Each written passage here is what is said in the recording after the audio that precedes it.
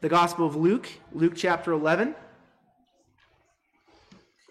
Luke chapter 11. Our goal for the last few sermons has been to learn how to pray so that the wells of our hearts are dug deeply into Jesus. And so far we've seen that we dig our hearts deeply into Jesus by slowing down and actually praying to him every day. And then we've started talking about what to pray for, using the version of the Lord's Prayer that's found here in Luke. So what do we pray for? Well, as we've seen, we pray that as God's children, we would grow in the skill of holiness by learning how to live with God and our neighbor like Jesus does.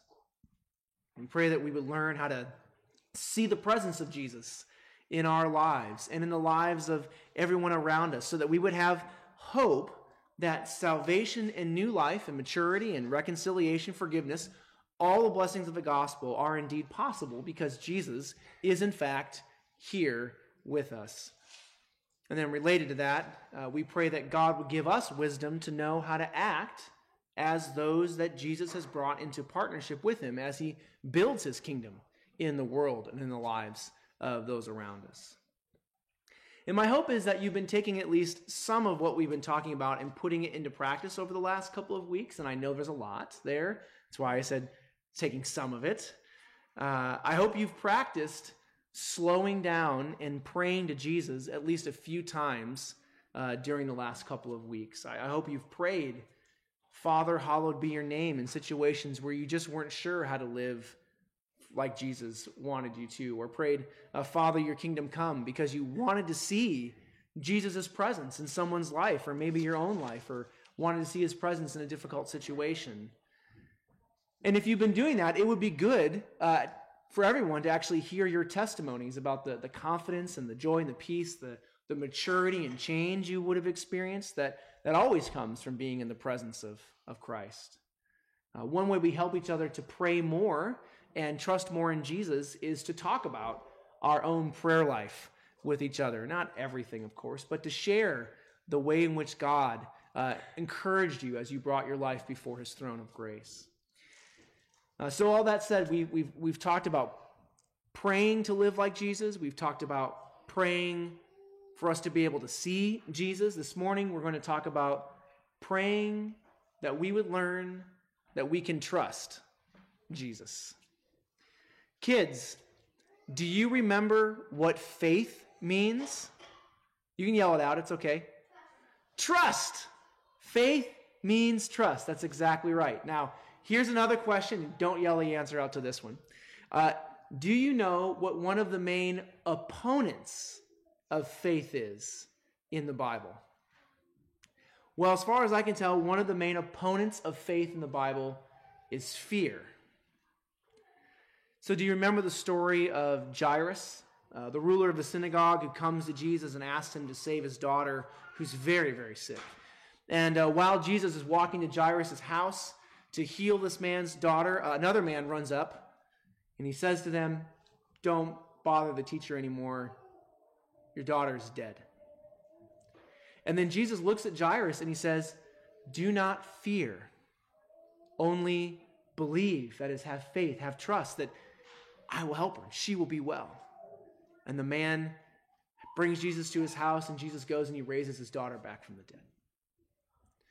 In another famous gospel story, Jesus is sleeping in a boat during the middle of a storm, and the disciples get terribly afraid, and they run to Jesus, and they say, "Master, we're going to drown. Don't you care?"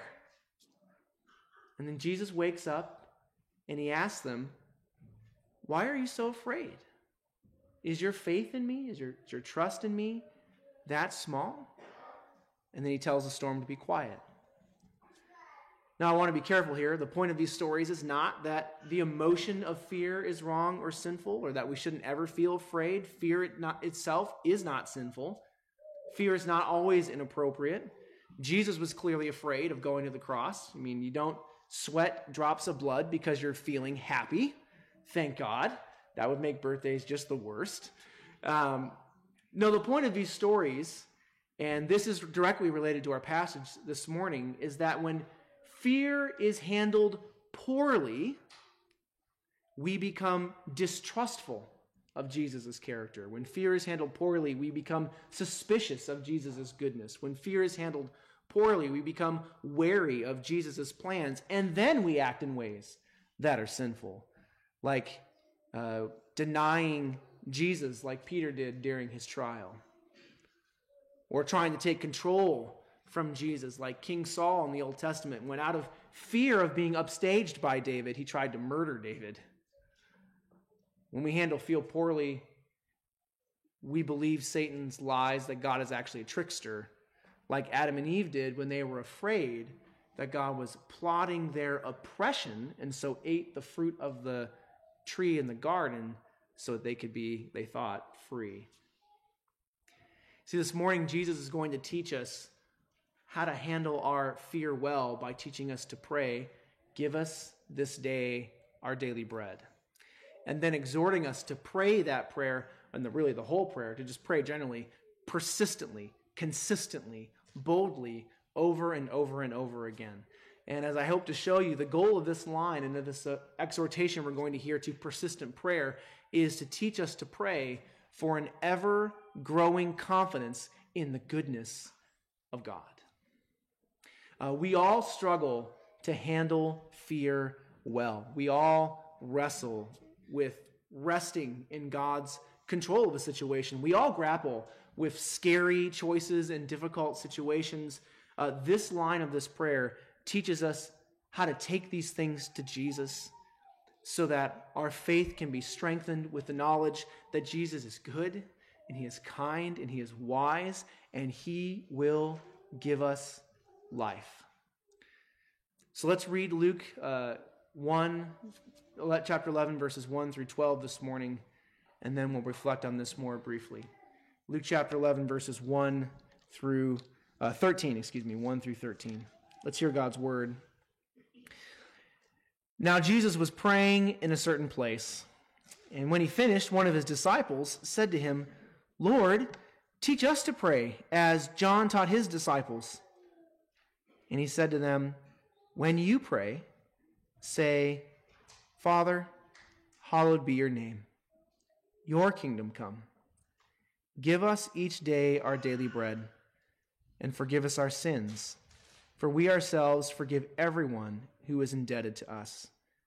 And lead us not into temptation.' And he said to them, 'Which of you who has a friend will go to him at midnight and say to him, 'Friend, lend me 3 loaves, for a friend of mine has arrived on a journey, and I have nothing to set before him?' And he will answer from within, 'Do not bother me. The door is now shut, and my children are with me in bed. I cannot get up and give you anything.' I tell you that though he will not get up and give him anything because he is his friend, yet because of his impudence, he will rise and give him whatever he needs. And I tell you, ask, and it will be given to you. Seek, and you will find. Knock, and it will be open to you. For everyone who asks receives, and the one who seeks finds, and the one who knocks, it will be open. What father among you, if his son asks for a fish, will instead of a fish give him a snake? Or if he asks for an egg, will give him a scorpion? If you then, who are evil, know how to give good gifts to your children, how much more will the Heavenly Father give the Holy Spirit to those who ask him?'" Thus far, the reading of God's own word. Let's pray together. Our Father, we very much want to grow in our trust in you, in your goodness, and in the way you answer prayer. So, Lord, we pray now that your Spirit would go forth with your word to give us ears to hear, minds to understand, and hearts to believe what you are saying to us this morning in this passage. Father, may the words of my mouth as your preacher, and may the meditation of all our hearts as those called to hear and respond to your word, may it all be pleasing now in your sight. And we ask this in Jesus' name. Amen. The first thing I need to say isn't going to be long, but it will be surprising. We've all learned that the Lord's Prayer says, "Give us this day our daily bread." And that's because every Bible scholar agrees that that's the best way to understand the rough meaning of the Greek text. But every Bible scholar also knows that that isn't exactly, it is not literally what the Greek text says. In the English Standard Version, which is our Pew Bibles, the New International Version, the New Living Translation, the Holman Christian Translation, which I think is also now called the Christian Standard Bible, and the New King James Version, and that's all the translations that I know you all use out there. So if I didn't mention a translation, I'm not doing it on purpose, I just don't know you use it. But in all the translations that I know you all use, there's a footnote after the line, "Give us each day our daily bread," that tells you the text literally says, "Give us each day tomorrow's bread." Give us each day tomorrow's bread. And yeah, some of your faces say it all. You're right. That is kind of a weird thing to say. Give us each day tomorrow's bread? I mean, what does that mean? And why should I ask God to give me tomorrow's bread today? Shouldn't I pray for today's bread today? And I should add here, the reason why the translations all read, "Give us each day our daily bread," is because when it's translated that way, you're just asking God to give you all the bread that you need for today. And if that includes tomorrow's bread, great. It's a way of sort of avoiding the problem. But linguistic tricks aside, why did Jesus teach us to pray, "Give us each day tomorrow's bread"? And I've wondered about that for years. And the things I read in commentaries never totally satisfied me. But the Lord didn't really help me understand it until 2 weeks ago when I was driving to pick my kids up from church, and I was thinking about this. And I realized there is a foundational story in the Bible where God literally gives his people tomorrow's bread. And that's the story of God giving his people manna in the desert. And not everyone is familiar with that story, so let me remind you of what happened. God had just saved Israel from slavery, and now they're walking with him in the desert wilderness on their way to Mount Sinai. Now, one of the things that's inherent in the Bible's idea of wilderness is that it isn't a place where we can provide for ourselves. The wilderness is not a city. It is not the countryside. The wilderness is the wild. And to live in the wild is to live in an undeniable way in complete dependence on God. So Israel is literally in the wilderness. She doesn't have any food except what God decides to provide. She doesn't have any water except what God decides to provide. And she doesn't have any security that she can easily look to. There's no basement to run in if there was a tornado. There's no walls to hide behind if there was an attack. And so Israel's in the wilderness. She's completely exposed, and she's afraid. But rather than take her fear to God and ask him for help, she takes her fear to God and makes an accusation.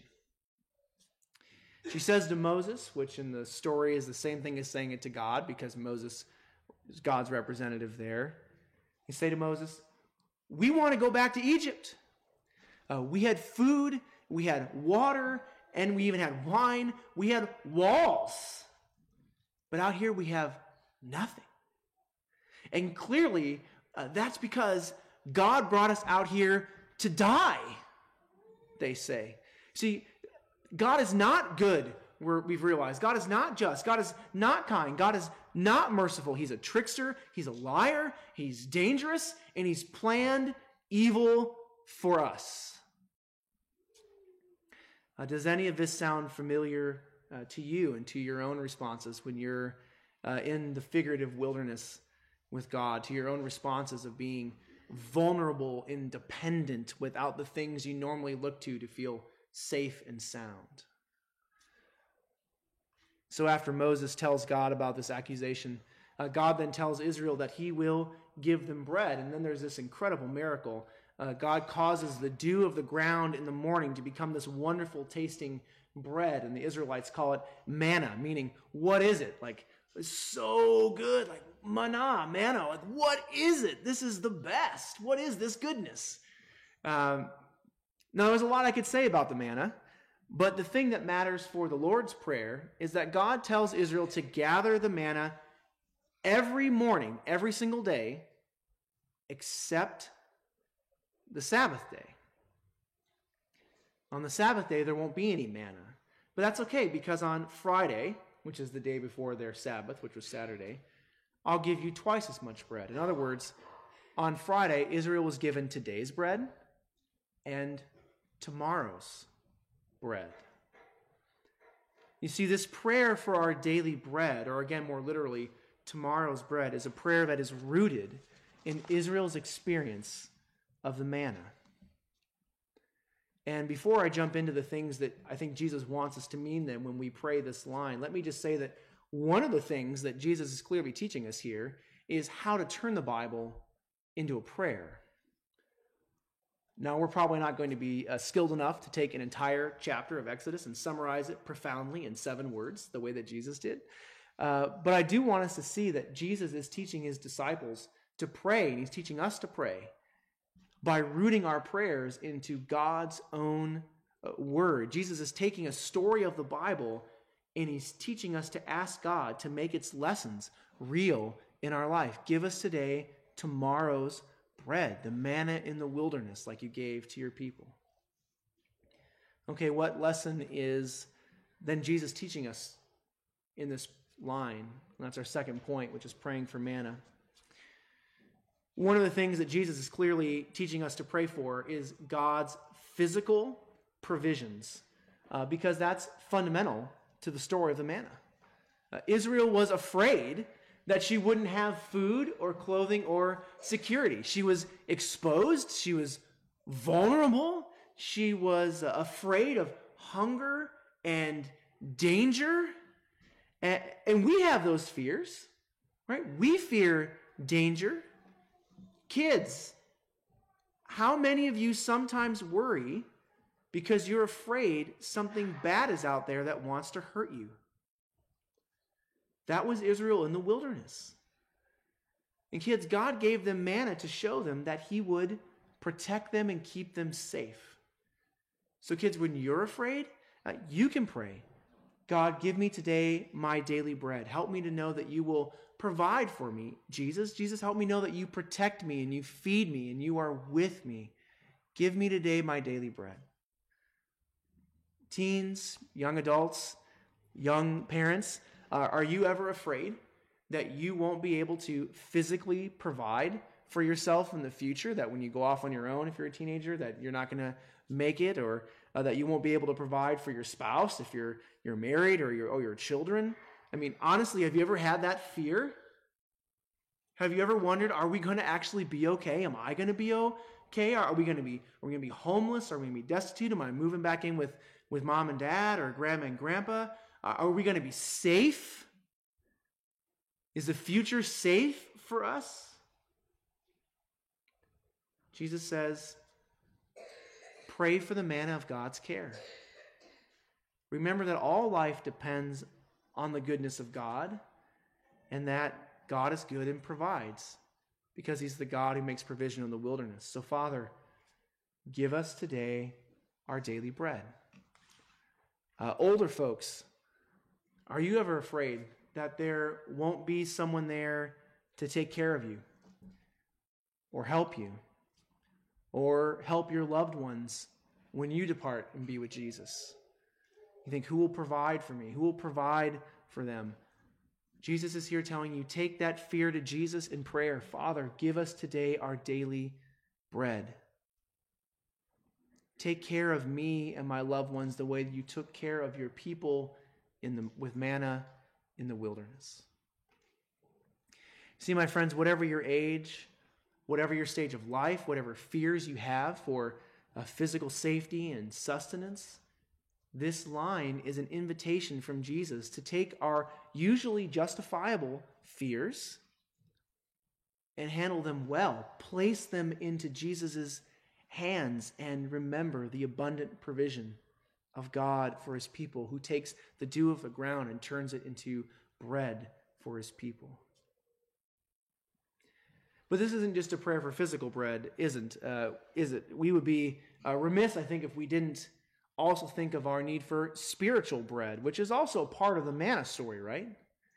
Because while the presenting issue, the thing that they talked to Moses about, was hunger and danger, the real problem, which was exposed in that complaint, was their lack of faith in God's goodness, in their shallow relationship with Jesus. And I don't say that in a derogatory way. I don't mean that as a condemnation. I think sometimes we read the Old Testament with like this superior judgment. Can you believe those people and their lack of faith? Not like me and my lack of faith. I lack faith in a deeper way. No, like I'm just being descriptive. They just didn't have a lot of time with Jesus yet. They'd just been saved up out of Egypt. He brings them into the desert, and it's scary, and they're scared. And they don't have that long-term trust built up that you need if you're going to handle it well. They didn't have a deep relationship. Their hearts had not been deeply drilled down into Christ yet. God understood that. He understood that from them. He understands it for us. That's why he doesn't respond harshly with judgment and the ground opening or fire coming down. He responds with kindness and provision. And what the manna was ultimately aimed at was a stronger faith in Jesus and a deeper relationship with him. It was about spiritual food as much, if not more, than it was about physical food. And you can really see the idea in the fact that Jesus had Israel collect tomorrow's bread on the day before the Sabbath. Because by doing that, what Jesus was teaching them was that their rest and their communion with God, their friendship with Jesus, was so important to Jesus that he would make sure that they had rest and communion with him. Essentially, Jesus was saying, I actually don't want you to spend time collecting manna on the Sabbath. I want you to rest. I want you to recover and to worship. I want you to enjoy time with me and with my people and with my creation. I want the blessings of my friendship and the joy of my salvation to be experienced by you as deeply as possible. I want you to be refreshed by my goodness.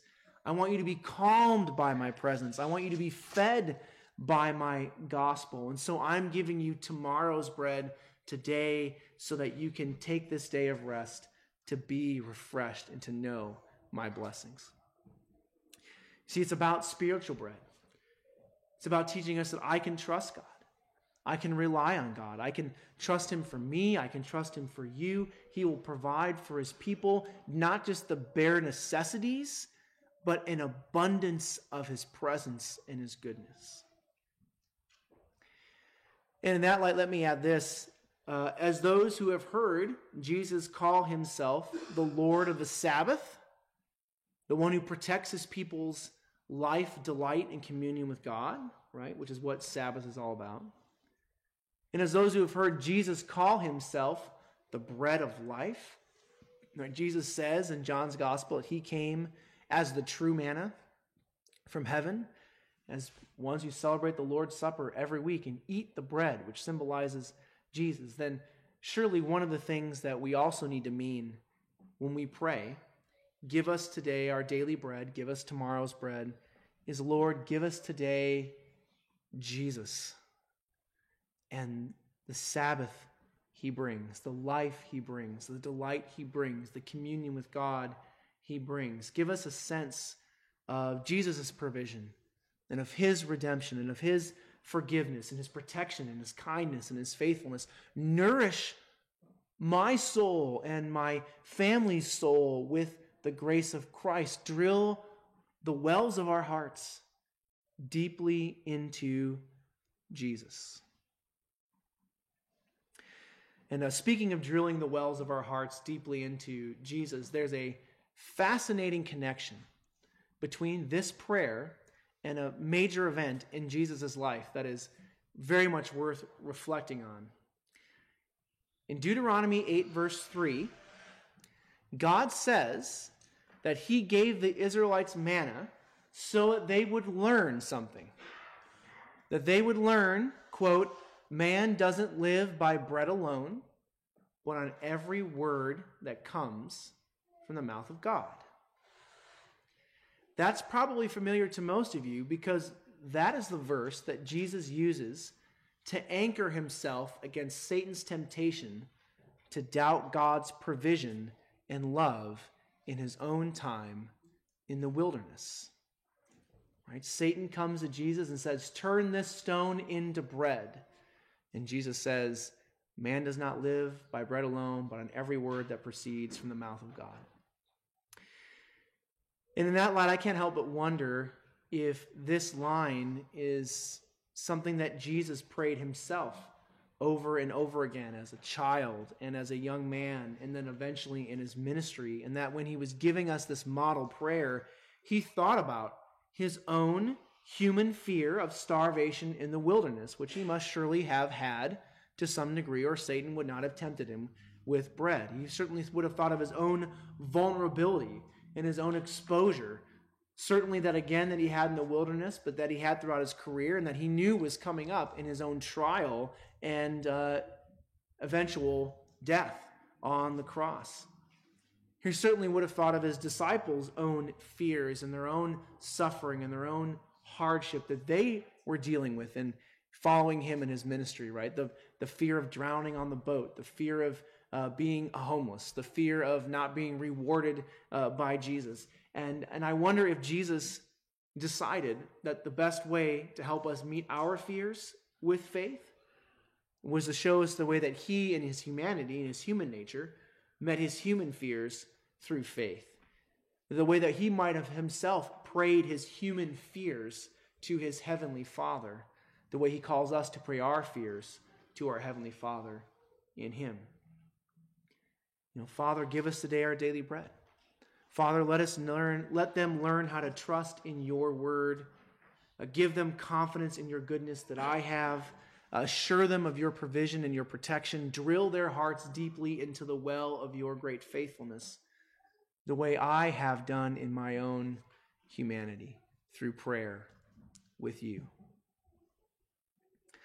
Time is almost gone. I still have verses 5 through 12 to talk about. So I'm going to do it quickly. I'm going to do it very much in summary. Obviously, this whole section applies to every part of this prayer, but I wanted to talk here about its central section, which is our need to learn to trust that God is good and loves us. So in verses 5 through 8, Jesus compares our prayers to God to a man who wakes up his friend at midnight and asks for bread, because he has friends who came late to his house and he doesn't have any, which, by the way, means that this friend is asking for tomorrow's bread today. Did you pick that up? Isn't that cool? Jesus says that man will get tomorrow's bread from his neighbor because of his impudence, verse 8. The boldness is probably a better translation. The chutzpah might even be more appropriate. So the point really is that it's this persistent boldness, this I need this thing and I'm going to go get it, that gets the man what he needs.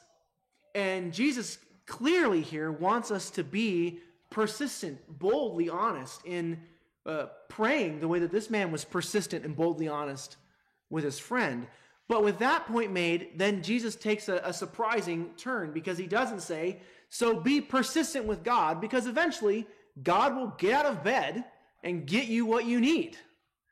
That is not what Jesus says. No, Jesus' point is that God is more willing to give than that man. God doesn't need to be roused out of bed or woken up from a nap or called in from the backyard or have his attention pulled over here because there was something shiny over there. No, like God is willing, and he's paying attention. His concentration is on his people. And so Jesus says in verses 9 through 10, and I tell you, ask and it will be given to you, seek and you will find, knock and it will be open to you. For everyone who asks receives, the one who seeks finds, and the one who knocks, it will be opened. It seems to me, by the way, that all of these words, ask, seeking, and knocking, relate to the various things for the kingdom. You seek the kingdom of God. He tells you to pray for the kingdom of God. You knock on the neighbor's door for tomorrow's bread. You ask God for tomorrow's bread. You ask for forgiveness, and we haven't talked about that yet. And then here you're saying, God says, if you ask for forgiveness, you'll get it. So I think all of these just very clearly connect to the prayer that Jesus is teaching. But that aside, Jesus' larger point is to be persistent and bold in prayer, not because we need to shock God into helping us, but because God wants to help us every time we ask. God wants us to know that he is good. God wants us to have confidence in his goodness, rooted in the deepest parts of our hearts. So God is not coming to us and saying, you better figure out that I'm good or I'm going to bring bad things, which would be odd parenting strategy.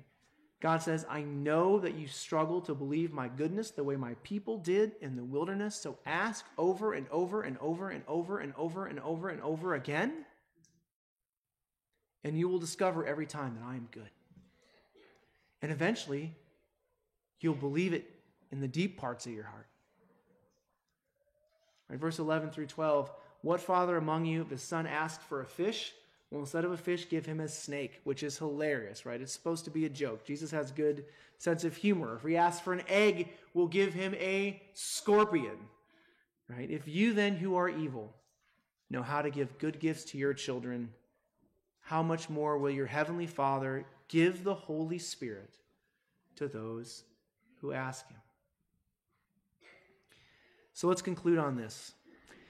If we want to grow in our faith in Jesus, in our trust in his character, in our reliance on his word, in our assurance of his provision, in our confidence in his goodness, if we want to learn how to take our fears to Jesus and move forward well in faith, then we need to hear Jesus invite us to this persistent, bold, open, daily prayer where we take our fears to Jesus and receive from him tomorrow's bread. Because our good God will answer us. He will hear us. He will meet our needs because he is the God of the wilderness. He is the bread of life. He is the Father who loves us and provides for us every day in abundance. Amen. Let's pray together.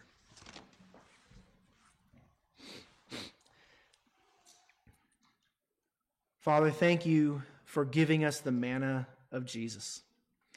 Thank you for feeding us and clothing us and protecting us. Father, as we experience fear, please help us to hand it over to you in prayer so that we can be assured of your incredible, generous, gracious provision. And please help us to pray to you every day so that our hearts would be ruled by a steadfast, unshakable confidence in your goodness and mercy through Jesus our Lord, in whose name we pray. Amen.